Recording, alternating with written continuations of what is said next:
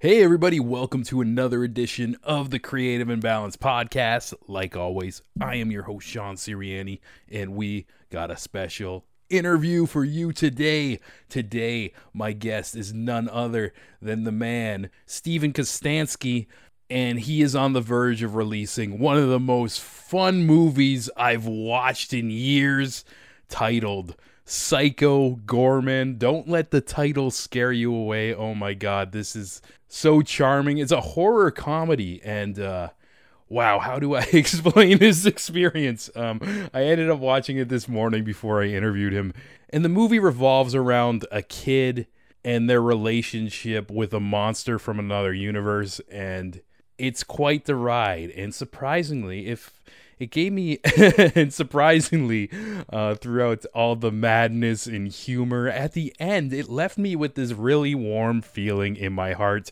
and I want to watch it again. And it's just a love letter to being a kid in the 90s and all the cool, edgy tropes.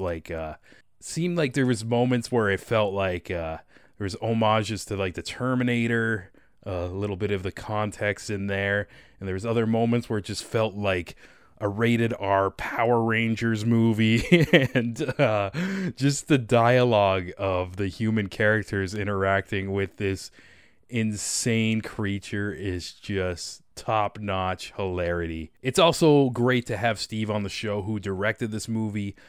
Beyond being an incredible director, I'm such a new fan of his right now, but he's been in the movie and television industry for many years, doing like prosthetic and practical effects, and basically a jack of all trades. And I'm scrolling through his IMDb right now too, and he's worked on things like Star Trek Discovery, Suicide Squad. It's saying he's done.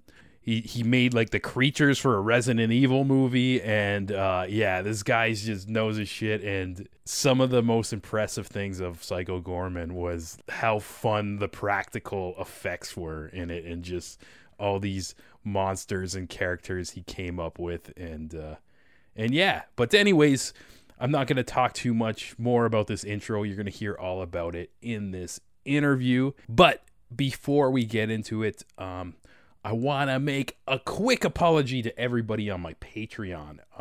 I've been very inconsistent with posting the exclusive content, even with this episode. Like, we just recorded it, and I'm putting it out for everybody right now. But we're rocking interviews all week. The exclusives are coming back. And also, my way of saying I'm sorry, if you listen to this interview and you are intrigued to check out Psycho Gorman, which comes out on the 22nd, January 22nd, let me know, and I will buy you a copy of the VOD on the release date, and we can just share this awesome movie together. Okay, fair deal? You forgive me?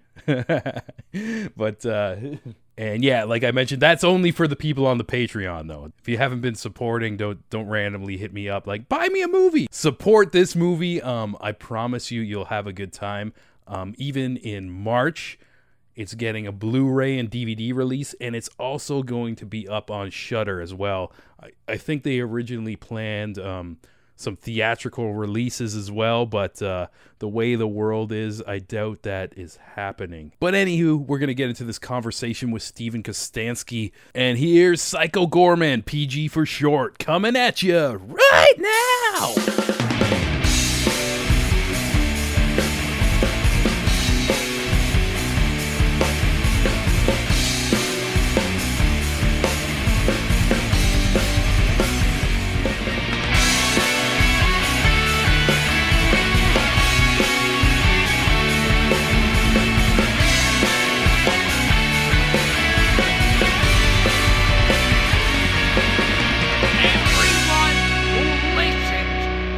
Creative Imbalance Podcast can burn in hell. First, I want to start out. I want to thank you for making my morning. I watched Psycho Gorman as I was eating my breakfast today, and it just made my fucking day. I haven't had like this much fun like watching a film in a long time. It It was just like an awesome piece that seemed like it was just kind of like celebrating everything I loved, like growing up in the 90s and everything. And Yep, you're definitely hitting the nail on the head with that. That's the whole point of the movie. Is I feel like nobody's really making stuff that's celebrating, I guess, the things that I loved growing up, which I thought was a very specific thing, but it does seem to speak to a lot of people that I talk to who've seen it. It's like it's specific, but it does seem to reach a lot of people in terms of what our childhoods were like. yeah, Media we consumed growing up. Yeah, and as fucked up and over the top things were too, it kind of like left me with like this warm feeling in my heart after it, which was awesome. That was also my intention. Was I'm pretty tired of bleak, miserable movies and TV shows. I mean, there's stuff that can be done really well. Like I loved Chernobyl when I watched it. Like I thought that show was fantastic, and it's a good example of how to do bleak and like, just that hopeless feeling. It can be done well, but I feel like so much stuff is chasing that almost out of spite, I was like, I'm gonna make a fun movie.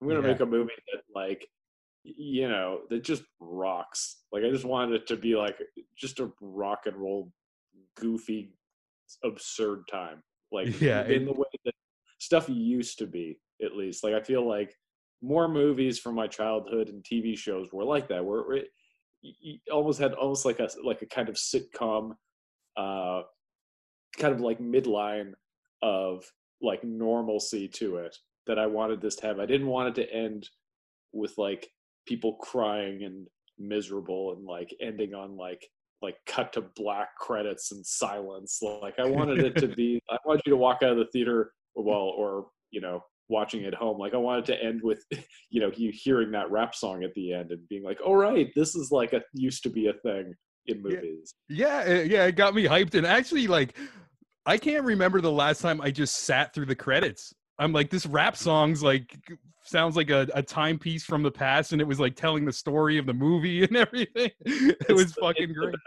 I'm jealous of how good that song is because I kind of feel like it steals the movie. Because there was a period once I got that song, I just listened to it on a loop over and over again because I was like, this is the best thing. This is the best thing in the movie right now. It's so absurd. And it's a thing that used to be a real thing. I love that I have to explain this to people that like sometimes movies would end with a rap song or any kind of song that was just like about the movie. Like it got commissioned to be like, like a song, a track specifically made for that film. Like I'm even thinking like, I think at the end of Escape from LA, there's like a Rob Zombie song that's like one of the lyrics he says Escape from LA, I believe. So like, just, I don't know, I miss that kind of vibe of what movies and media used to be. Is very like, it's a very theatrical thing to do. Like it makes you aware that you're watching a movie. It's not, it has nothing to do with realism. It just has everything to do with like, how can we get the audience as pumped up as possible?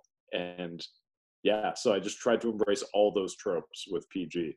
Yeah, to the best of my abilities. I felt like now more than ever, like this was such a healthy escape because I'm on my Twitter. Like obviously, like this week, like you turn on the news, the world is on fire and this movie totally just sucked me out of it. And again, like it hits all like those like nostalgic things I love, and it's just like I was just smiling and laughing the whole time. And I kind of want to know like if you remember like the moment where like this idea to create this universe like sparked for you. Like do you remember where you were, what you were thinking about? And like, well, there's like a few pieces to this story.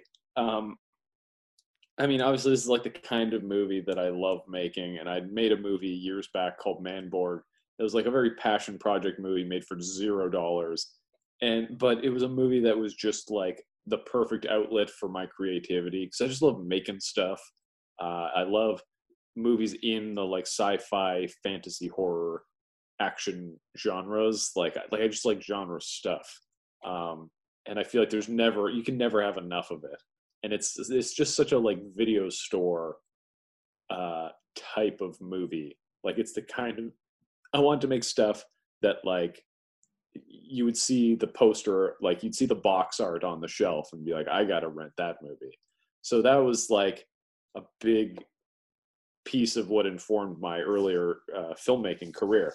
And so after Manborg, I made The Void with Jeremy Gillespie, and we set out with the intention of making a serious horror movie. But during that process, it was such a long, like, hell making that movie for a million reasons, but also just creatively, I felt like I wasn't satisfied. Like, as much as I am proud of the work that we did on that movie, I don't feel like it really pushed all my creative buttons properly. So after that, I've just kind of felt this like longing to make a thing that I could be passionate about. And I had so many like half realized ideas bouncing around in my head. And one of those images was this monster sitting at a drum set. Because it just made me laugh. And I imagined it almost in like a Calvin and Hobbes style art. Is it Jim Watterson who did Calvin and Hobbes? Like his like art style. Of just this big guy, big monster man sitting at a drum set. It made me laugh, but I didn't know what to do with it. And so then after I made Leprechaun Returns, I was back home watching movies, trying to relax. And I was watching a movie called Rawhead Rex, which is a movie that I remember the cover as a kid, but I had never actually watched it. So I was like, I'm going to sit down and give this movie my full attention. Of all the good movies out there to watch, I decided that day that Rawhead Rex was the one. Not Citizen Kane, Rawhead Rex. Yeah, sometimes you just got to shut off your brain and have fun. Like, yeah, exactly. Well, it was on my brain, so I was like, I need to see what this is about. And as I was watching it, I just started riffing in my head on this idea of like this ancient being resurrected, but like mashing that in with like a suburban setting. Because I don't feel like that movie really like takes that idea anywhere particularly interesting. It's just a like kind of run of the mill monster movie once he's resurrected, starts killing people, aside from a few very absurd moments. But I started thinking like, well, what would I do with this kind of character? Like, but treating that character seriously and giving him a very serious mythology, but like, what can you pair that with to make for like a fun, engaging story?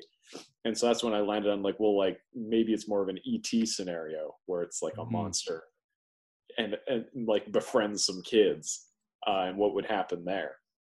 And so that was like the initial inception of the idea. But what really pushed it over the top for me into being something where I was like, I gotta make this, was realizing like, well, like I hate how kids are represented in a lot of movies and TV.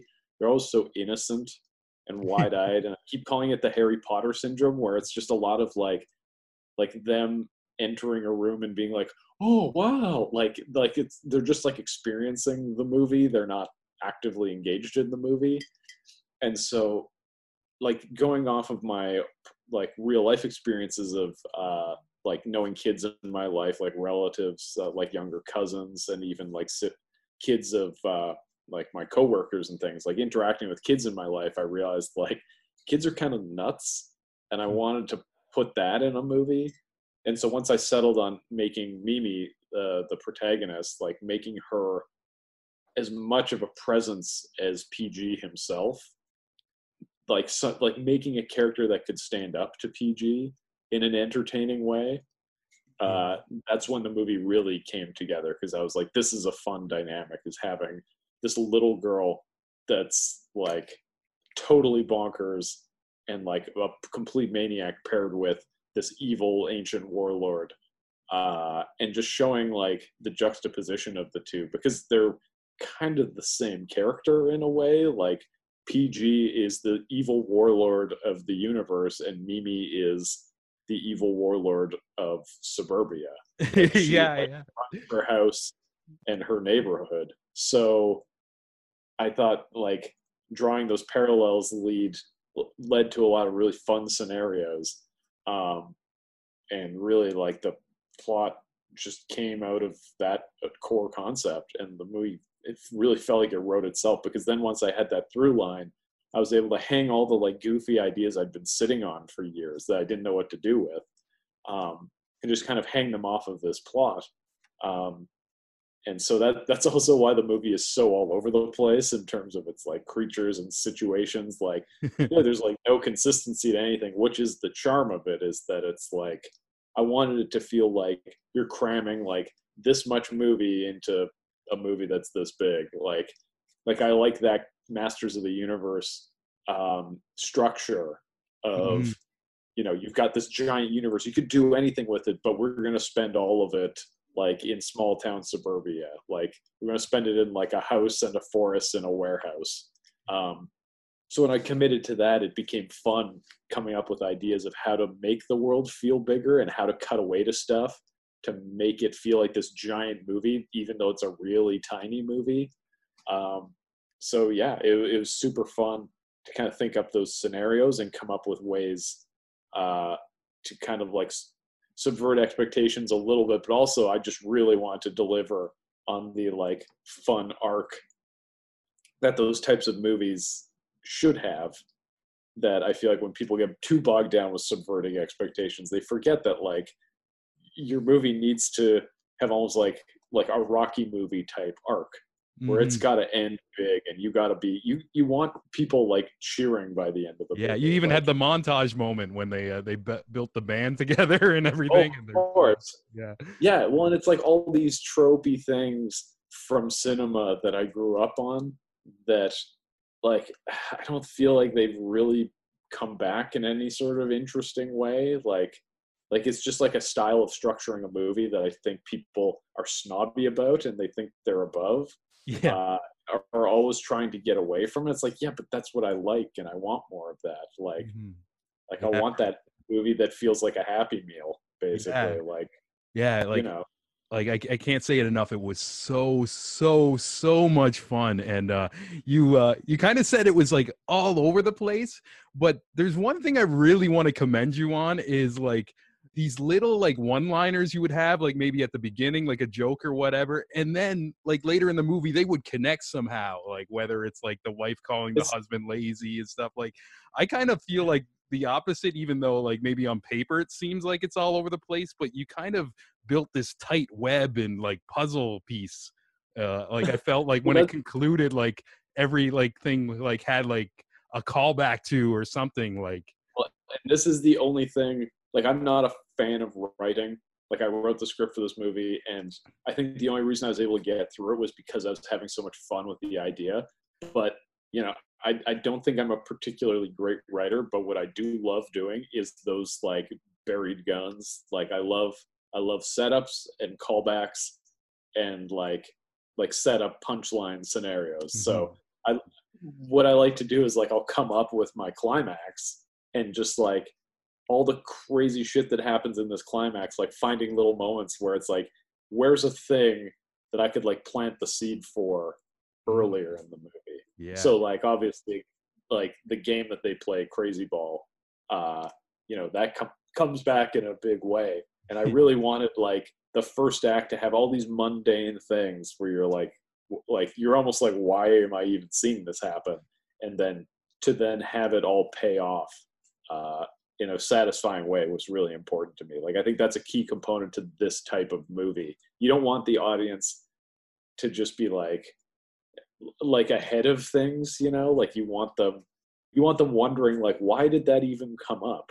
And then when it comes back, they're like, oh, okay, that's why that came back. Like, I think that's part of the fun game of this type of movie, is like throwing things at the audience that maybe seem trivial and then having them realize that it's really important by the end. And so I love playing with those sorts of setups and payoffs when I'm writing. And I think this movie like fully utilizes that. Like, the whole movie hinges on a lot of like punchlines that all pay off in the last 15 minutes. Yeah, that's really cool. And actually, like on these segments, I've had a bunch of like stand-up comedians like on in the past too. And it's like, it's almost like the way you write this movie kind of coincides with like a lot of people like who I've met who are really excellent at like comedy, and like you mentioned the term like bury the gun, and then it comes back and like kind of surprises your brain in a certain way. And everything. Yeah, it's fucking. And I also think it's not just a comedy thing. I think it's just writing a story in general. Like, because I feel like I'm doing that in the movie with a lot of stuff that's not even like a joke necessarily. Like I think like there's a lot of like setups and payoffs that are purely like action based or just story based, and I think that just like that it just all weaves together to help contribute to like this crazy roller coaster that the movie becomes. So yeah, I think it's a super crucial component when writing this kind of thing. Yeah, Is raising questions and then answering the question later on in a way that's interesting and not obvious. Mm-hmm. Yeah, and even like I can imagine writing something like this too, and like getting to the like you have like so many moments where there's like flashbacks to PG's like home planet and stuff like that. As you're writing this out, are you ever thinking it's like, oh shit, this is going to be a lot of work, or how am I going to pull this off? Or Well, that's I guess the testament to my ignorance is that I do this every time to myself, where I write a script and I'm like, I can do this. It's not a big deal. Yeah, like we go see Gygax and we see all these slaves working away, and we see like I'll write a thing like montage of PG destroying the universe. not, not thinking like that's the thing I have to go do later. I'm definitely going forward. I'm gonna be more conscious of that, because on this movie there were some late nights where I was really like, do I need to be doing this to myself anymore? It's like really punishing to be up like shooting miniature effects on my own, like in the effect shop, like at 2 a.m. and being like, this is my own fault. I can't complain to anyone because I wrote this, so I got to make this happen. yeah, But yeah, it's a thing where I write it and I think I maybe like oversell what I have time to do. But I at the same time, I also like, I want to be ambitious. I'd rather be ambitious and fail than like, I don't know, write a small movie that underwhelms. Like I don't want to make that movie that goes on Netflix that people watch and they're like, oh, that was an interesting little movie, and then immediately after they say that, they forget the movie. Like, I would rather make a huge crazy thing that's a failure than a small thing that's okay and then people don't remember. You know? I love that spirit, and I'm actually excited for this to get released. I'm excited to hear what other people think about it too, because like I love this, and it's like even though it has like all the tropes from 90s movie too, it just felt so like new and fresh in a way. Like again, it's like almost something I haven't seen in a long time. Well, it's fresh in that I don't think anybody's trying to make this kind of stuff. Yeah. Like, I don't know, I'm not seeing anything really that's comparable to this. I feel like due to like algorithms and things like on what content should be right now, like it's so much about just putting things in specific boxes, and you know, it's like even just pitching on movies, like people are always like so specific about what they want the types of movies they're making to be. And I was fortunate on this where like I had some very generous independent financiers who like came forward and were like, we want to finance a movie for you, come up with something crazy. And there was never any real conversations about like, oh, is this like marketable? Like, is this like, you know, like what, let's look at the metrics of what audiences want right now. It's like, there was no discussion of that. It was just like, go make this thing. And we trust that you'll make a thing people want to watch because it's been proven in the past. Like you sometimes as a filmmaker, you just have to trust that like, if you like the thing, there's a good chance that other people will like the thing. And so just committing to that and not always thinking about like, well, what do audiences want to see right now? Like that to me is like the worst logic to approach a creative project with. It's like, no, tell the story you want to tell, and like audiences will find it. Like the right people will find the project. So I was lucky that I got to make the thing I wanted to make, and I didn't have to like jump through any hoops of convincing people that this movie needed to exist. Because I feel like if I had gone through those proper channels, we wouldn't be having this conversation right now. Like the movie wouldn't have gotten made because people would have been like, well, what else is comparable to this right now? And there wouldn't have really been anything, and it just wouldn't have happened. Because that's also the conversation always is like, give us an example of this exact thing that's successful so we can trust that you're making a thing that's already worked. And if that's that's the conversation you have to have. It's like, well, then I'm just making a copy of another thing. So what's the point? Yeah, that's amazing that you had the freedom to take the risk and like even having a backing behind it too. And even I noticed it's released on Raven Banner, like through them, and they've been putting out some awesome shit where it's just like all these movies that they've been producing just have like almost like it seems like these directors just like don't give a fuck. They can make the wildest stuff in their imagination, and it's very rare. And like I kind of commend that. And like even I know Yeah, well, I get like a press release and it says Raven Banner, I'm like I'm gonna check it out. Like I get excited. Like it's gonna be they're something kind of great. the only game in town in terms of like genre distributors that actually care, which is awesome. And I mean, they took a chance on Manborg, which I appreciate. Like, I mean, it's barely a movie. It's like shot on video in my parents' garage, but they saw something in it and we're like, we're gonna put this out and we're gonna like do a solid push for it. And it found its audience. So yeah, I'm happy that they're on board, and I know that this is like a project that they're excited about and they're gonna push hard for. So yeah, we've got a good team behind it. Uh, Yeah. and it's just a matter of figuring out how to get people to see it in an age where we can't really go to a theater to watch anything, which is unfortunate because it's such a crowd pleaser of a movie, in my opinion. That Oh yeah, I that would wish. rock a house. Like it's like basically a concert. It's like remind me like I've seen Guar a handful of times. It's basically a Guar concert, like with like Oh, a charming sense to it and everything.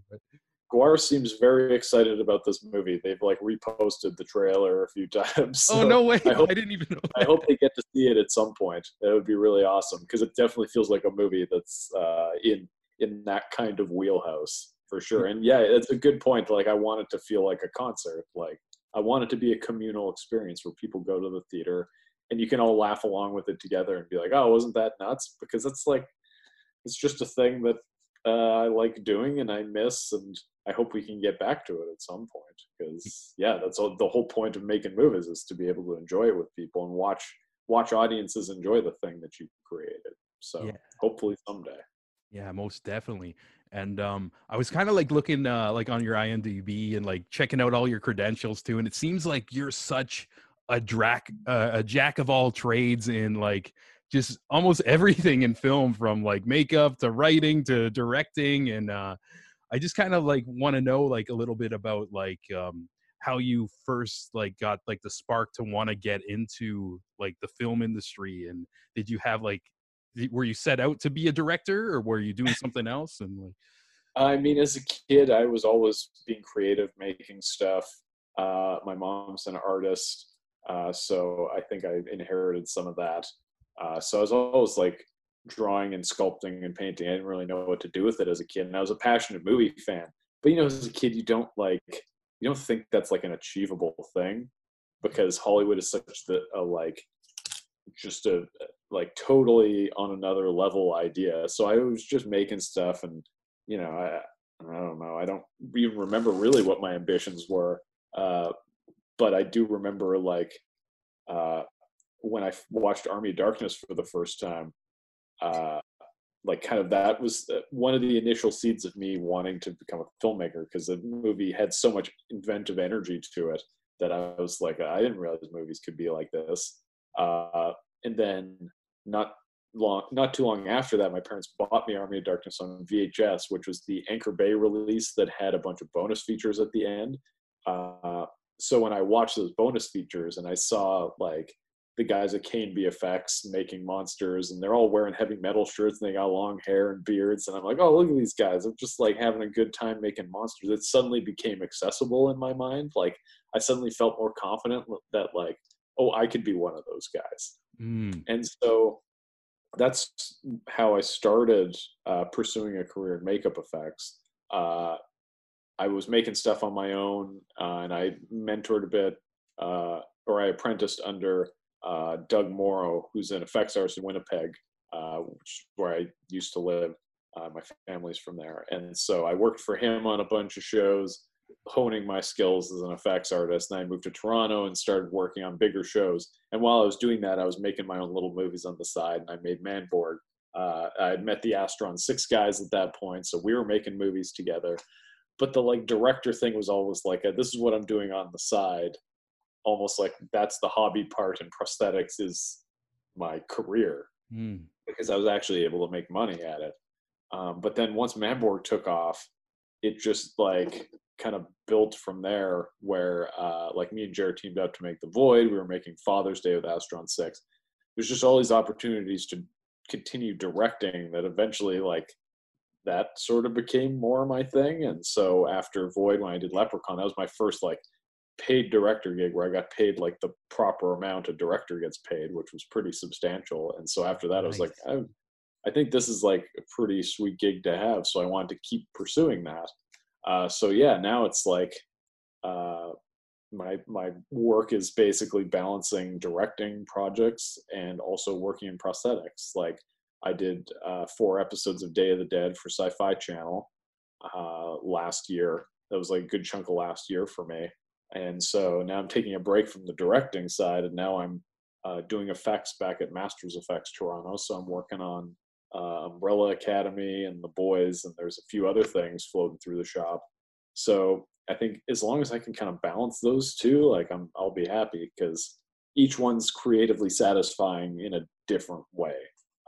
Like I love sculpting and painting and fabricating monsters and gore and that kind of stuff. I love getting my hands dirty, but then I also like the process of directing and like working out shots and working with actors and things like that. Stuff is equally as fun to me, but in a different way. And so yeah, I just like doing everything. I just like the process of making movies. Like my ideal fantasy scenario is just continue to make projects where I also help make all the monsters for it, and then I take them to set, and then I direct the scenes with the monsters. Like that's doesn't get any better than that for me. So I got to do that with PG because I worked a lot in the shop helping build all the creatures.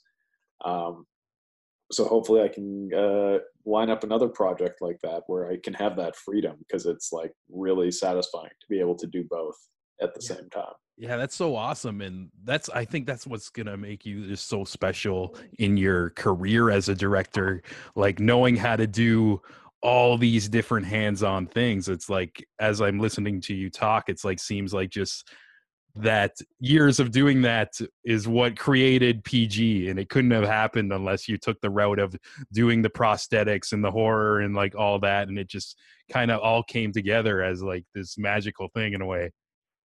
Definitely. Like it's definitely the comfort of having experience in both that led to the project, because I feel like if I didn't do prosthetics at all, like I could never in a million years like write a script like that and be like, this is all achievable. But because I was like, I had the experience when I was writing, I was like, I know how I want to build these things. I know how I want them to look. I know what it's going to take to make them. I know the time it's going to take. So I can approach that stuff confidently. Yeah, I would not like to make projects where I don't have at least like an understanding of what is going into it, because I think that's an important part of being a filmmaker. Like maybe not on a huge budget where you can just trust that everybody's going to do everything exactly the way they need to do it because they're getting paid insane amounts of money. But on low budget stuff, like you have to know everything because you have to get in there and help people out and get your hands dirty. If you want it to be good, like you gotta like really put in the work to make it happen. And so it helps to know how everything works. Yeah, and some of my favorite parts of the movie too was seeing all these different creatures, and like you can tell they're like physical puppets and everything. And even I love how it kept like going back to like kind of that round table meeting of the other planet and seeing all the different creatures. It kind of reminded me of like bad guys you'd see in like Power Rangers, but like rated R versions of that. Oh, totally. It's definitely a little bit of like Power Rangers, but also I keep mentioning to other people interviewing me about this that like there's a bit of the Star Wars prequels as well in it. Like I have a weird nostalgia for the kind of confusion I felt as a kid watching Phantom Menace for the first time and like reading that title crawl that's talking about like trade disputes and being like, huh? Like being 13, being like, I don't understand any of this. So I wanted to have a scene of aliens talking a bunch of like, like kind of political garbage, space garbage. It was like, funny too. like talking about like it's clear that the Gygaxian Unity Accords have failed us. Like that line is deliberately supposed to be like a prequel line where you're like, what is that? Like, Yeah. I don't care. I love that vibe of like just too much plot, being like too much plot and too much mythology in a scene where it doesn't matter. Yeah. So yeah, that's kind of my intention with the council members is teasing this bigger universe, which is not all excitement. It's also like boring political discussions. Yeah, but I So also I feel like even I got the vibe as like you're listening to them all talk, you're totally like parodying that, like so it wasn't boring to watch when they're just like like spewing off like jargon about the universe and stuff like that. Especially the 'cause you're characters also were so ridiculous looking and everything too. well, that was the whole point of it, was that they're spouting boring nonsense, but it's like you're cutting to a guy whose head is in a glass tube, and Yeah, like you're like, why? Like yeah, you're just the whole time you're asking questions of like, well, what's his deal and what's that guy's problem? Like yeah, I yeah. wanted to, I to go to like the good Star Wars movies. I wanted it to feel like the bounty hunter lineup in Empire Strikes Back, where you see this lineup of characters and you're like, wow, like what are those guys' deals? Like somebody please, could we just pause the movie to explain what's up with these guys? Like who is Dengar and why is his head wrapped up? Like that kind of thing. So Yeah. with the council scene and also with the Paladins Obsidian who show up, PG's like former crew that he ends up fighting. I wanted each character to be wholly unique and feel like just like action figures translated into movie form, where they're just totally like separate designs mashed together, and like some unfortunate designer had to figure out how to translate them into being a physical costume, because that's also a trope that I love that I don't think people acknowledge enough, is like stuff like Masters of the Universe or any like video game movie. It's like translating a thing that exists only as like an action figure or as like in a comic or a video game. Trying to make that into a real tangible thing is a challenge, and I feel it's funny to watch people fail at that. So I wanted these characters all to kind of feel like weird in that kind of way, where it's like there's nothing practical about the thing I'm looking at. Like Yeah. what is with this garbage can man full of body parts? Like maybe that works in a video game, but not in real life. So I wanted to definitely give it that vibe of like having to awkwardly translate things into a movie form and it maybe not working 100% of the time. Oh, it was amazing. Yeah, they did remind me of like He-Man figures and stuff like that. That was really Oh, really cool. totally. Well, Yeah. I even with like Cassius 3000, the character that has like the bird on his shoulder, Yeah, he like was I my deliberately, favorite. which is funny because his design, I deliberately wanted like his wardrobe and stuff to be kind of lame. Like I wanted him to be the least cool one, even though he's still awesome and I love him. But like I wanted him to be the one that when you went to go buy the toys, like he was the one that was still on the shelf, because the kids all bought like Witchmaster or something or Dark Scream, and they're like, Yeah. I don't want Cassius 3000. He's Yeah. like kind of the one I want. I I'm loved trying to him think. because of like the little exchange him and PG had. I forget the exact line, but they were just kind of like Where he had it seemed like they had like this long deep rooted history, but it's only mentioned for like 5 seconds. I was like, that's fucking fire. oh, that was the whole point of that, was to be like, why does PG not trust him of all these guys? Yeah, He's he's like surrounded I don't by trust any or like he's like the only one he doesn't trust or whatever. yeah, yeah. He puts his trust in the rest of them, but not Cassius. Like he put his trust in the weird witch lady. She's fine, I guess, Oh or the yeah, like wow. lady made out of tombstones. Yeah. Did you film that fight scene at High Park as well? No, that was in St. Catharines. Oh, okay. Yeah, most of the movie shot St. Catharines and Welland, is where the warehouse is. And so, yeah, it was a forest that was just adjacent to our producer and financier, Jesse. His house was just across the street from that forest. And so we, yeah, trucked all our gear down there, shot for 2 days, sprayed blood everywhere, and then up and left. And apparently we're banned from going there again. I guess the like local park police or whatever, like Finding witch heads and like yeah, I mean, I'm sure we left a little bit of a footprint there, and some poor jogger had to run through all that blood that Death Trapper sprayed everywhere. But whatever, that's making movies, especially low budget movies. Sometimes you just got to burn a location to get what you need. And that's hope fucking you don't fantastic. have to go back and do reshoots. Yeah. Was there any time like as you were shooting this, like maybe some random person came by or like was walking by and just looked at like all these creatures and was like, what the fuck is happening? That happened a lot. The scene where it's like Luke, Mimi, PG, and Biocop are like walking on the path and they're having their little conversation about love. Like we did not lock down that pathway, so there was people like jogging and biking by, and everybody, to be honest, was like very chill about it. They were just like, oh hey, how's it going? You see cameras and like crew standing around, you know what's up. Like there's no, I don't think there's a lot of like, nobody's gonna have a heart attack seeing PG walking around dressed like Dr. Grant from Jurassic Park. So yeah, I think thankfully the locals were very accommodating. We didn't really get in any shit while we were shooting, which was nice. Yeah, that's really cool. I'm actually from the Niagara region too, and when you were going through like the suburban areas, when he was like in the back of the truck too, it's like I'm like I've seen these neighborhoods before, so that's like really cool too.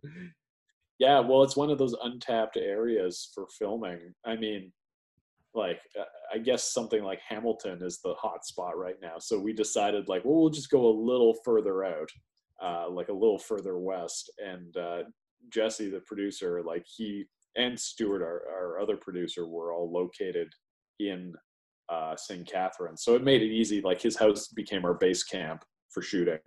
And we used his backyard. That's where that played as the Hallenbeck's backyard and also the graveyard. So we dug up his backyard and pretty much trashed it for the movie. So yeah, we definitely made use of the like St. Catharines geography.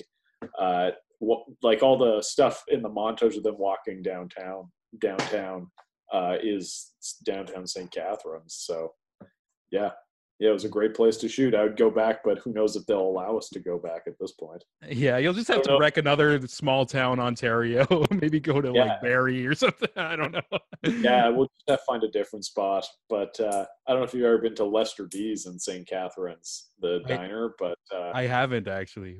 I highly recommend it. My friend Jay runs it. He's another effects artist in Toronto. He owns it. And so great food, and it was a great shooting location as well. So shout out to Lester D's in St. Catharines. If you want good burgers and great milkshakes, that's your place. Shout outs to them. That's got to be cool having a friend like at a restaurant too, just so you can take care of like your crew and everything. Yeah, well, he offered it up. Like I've known him for at least a decade now, and very early on he offered it up as a shooting location. So I deliberately wrote it into the script. I was like, well, he made the offer, so I'm putting it on paper now. We're taking advantage of this. And yeah, it was great. They were very accommodating, letting us shut it down to film in, and it's just a fun looking location too. Like perfectly suits the movie. So yeah, we lucked out. We had a lot of very generous people contribute time and resources on this, just for the hell of it, which is always great. When you're making a low budget movie, you can't afford to pay a lot of people. Yeah, amazing. Also, I wanted to ask, like, I know you're right now like focused on promoting this movie. It's not even out in Canada yet, January 22nd on VOD. But do you have like any ideas in your head tinkering around for your next project, or you're only like focused on PG right now? I mean, it's a lot of this, PG stuff. I've been doing some stop motion. Like when the lockdown happened, I busted out all my stop motion gear and started doing some little animations. And so I'm starting to get a taste for that again. So I'll probably make something in the next few months once this stuff ramps down a little bit. I've got a few of my figures behind me I've been working on for stop motions. So yeah, I'm going to work on that. I mean, of course, there's talk of like, well, is there going to be more PG adventures? So I would like to do that as well. So, Yeah, maybe um, have Guar appear in one of the I planets or mean, something. that would be awesome if they went to Planet Guar at some point. Uh, yeah, I mean, there's no reason why I couldn't write them into a subsequent adventure. So yeah, it's just trying to figure out what that's going to be. Um, but also trying to give myself a little bit of a mental break because the Day of the Dead took a lot out of me last year. Like it was a very grueling shoot. Went great, the crew's great, it was super fun, but I find after a shoot I need like a few months to just recuperate. And Yeah. with everything that's going on in the world right now, I'm trying not to push myself too hard. So let my brain relax a little bit, noodle on my stop motion stuff, do a little bit of writing here and there, and we'll see what develops as well. And I mean, my career has been had so many like weird left turns already. I wouldn't be surprised if something came up in 2021 that I started doing, like a totally random thing. I mean, I was not expecting to direct a Leprechaun movie in Africa, but that happened. So Wow. yeah, I mean, anything's possible. So we'll see. We'll see where things go.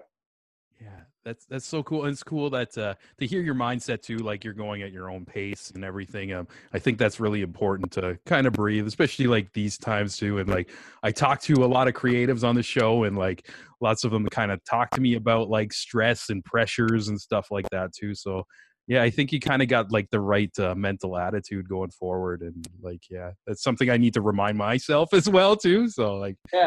cool to hear. Well, it's like sometimes you just got to do what makes you feel good. And so, yeah, making little stop motion figures to me like is satisfying and low impact. And so I'm just going to noodle on that and we'll Yeah. see where things go. Yeah, it's cool to see your little setup in the background. Actually, most people who listen to these episodes are on Spotify and iTunes, but I just a reminder, I have started putting these on YouTube, and it seems like those episodes only get like 10 views or whatever. But if you guys want to check out his little setup in the background, go subscribe to our brand new YouTube channel as well. But yeah, Oh, nice. that's really cool to see all your stuff there. And yeah, Well, it's so cool to like meet you two like so fresh after watching this film, and not only just any film, just like a film. Like I think I adore this thing. Like I want to watch it again. Like it's fucking awesome. That's the best compliment you can give me right now, is that it's a movie you actually want to give another shot to.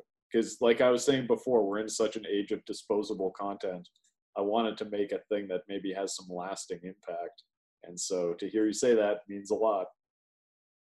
Yeah, cheers, man. And yeah, just again, like I want to thank you for kind of getting my mind off of the craziness. And like I mentioned, like I've been purposely like this weekend, like not trying to be on my Twitter too much or anything, because it's just a crazy time I don't even want to get into in this interview. Yeah. But like this movie Yeah. was like kind of like medicine for my brain, like I just feel good today after watching that. Great. That's great. Yeah, we're in dark times right now, so it's a good time to enjoy a little bit of levity and just have something that's fun and upbeat. And so I hope PG does that for some people. I hope it brings some positivity and maybe get some people's creative juices going too, because it's hard being creative during a pandemic.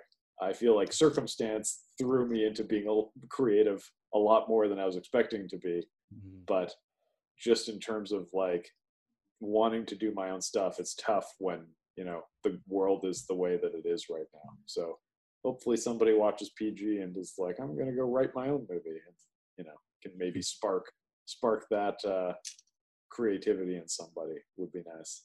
Yeah, definitely. It is inspiring to see like something just so wild and free and fun and funny and everything. But I kind of got a fire from it, and it just makes me want to make shit too, which is awesome. And yeah, like I mentioned too, for people, if you want to check this out, it's on VOD January 22nd. I think I might have got an old press release. It said there was like some theater stuff as well, but that's not going on. I don't know I don't know what the theater situation is right now, unfortunately. I should really be more up to date on what this actual release is because everybody's asking me and I'm like, I don't know. Yeah. But yeah, it's like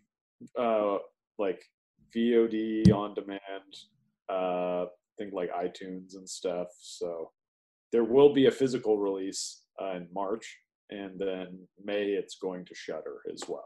So, Oh, nice. So there'll be a few ways to check out PG. Awesome. And if people wanted to follow you and see like your upcoming projects, where can they check you out? My Instagram that is mostly for work stuff now is Kill Kostanski. That's where you can check out. It's my public account that's mostly just pictures from my movies and things and stuff I'm working on. I also have my more personal account, Archduke Nightmare, but that one is turning into mostly just dog photos. So if you want to stick to my creature effects stuff, go to @Kill Kostanski on Instagram. Awesome. Well, I'm a new fan. I'm following both those pages actually right after this interview. And yeah, it's like I said, I'm gonna watch this movie again, and I'm excited to just see where your career goes in the future, and maybe your next flick we can have another conversation again. That would be great. I would love to. All right, man. But Steve, thanks again. Like I can't say it enough. I enjoyed that movie so fucking much, and thanks for your time today. And hope to catch you down the road, man. Yeah, for sure. It was great talking to you. It was a very nice chat. A nice thing to do on a Sunday afternoon.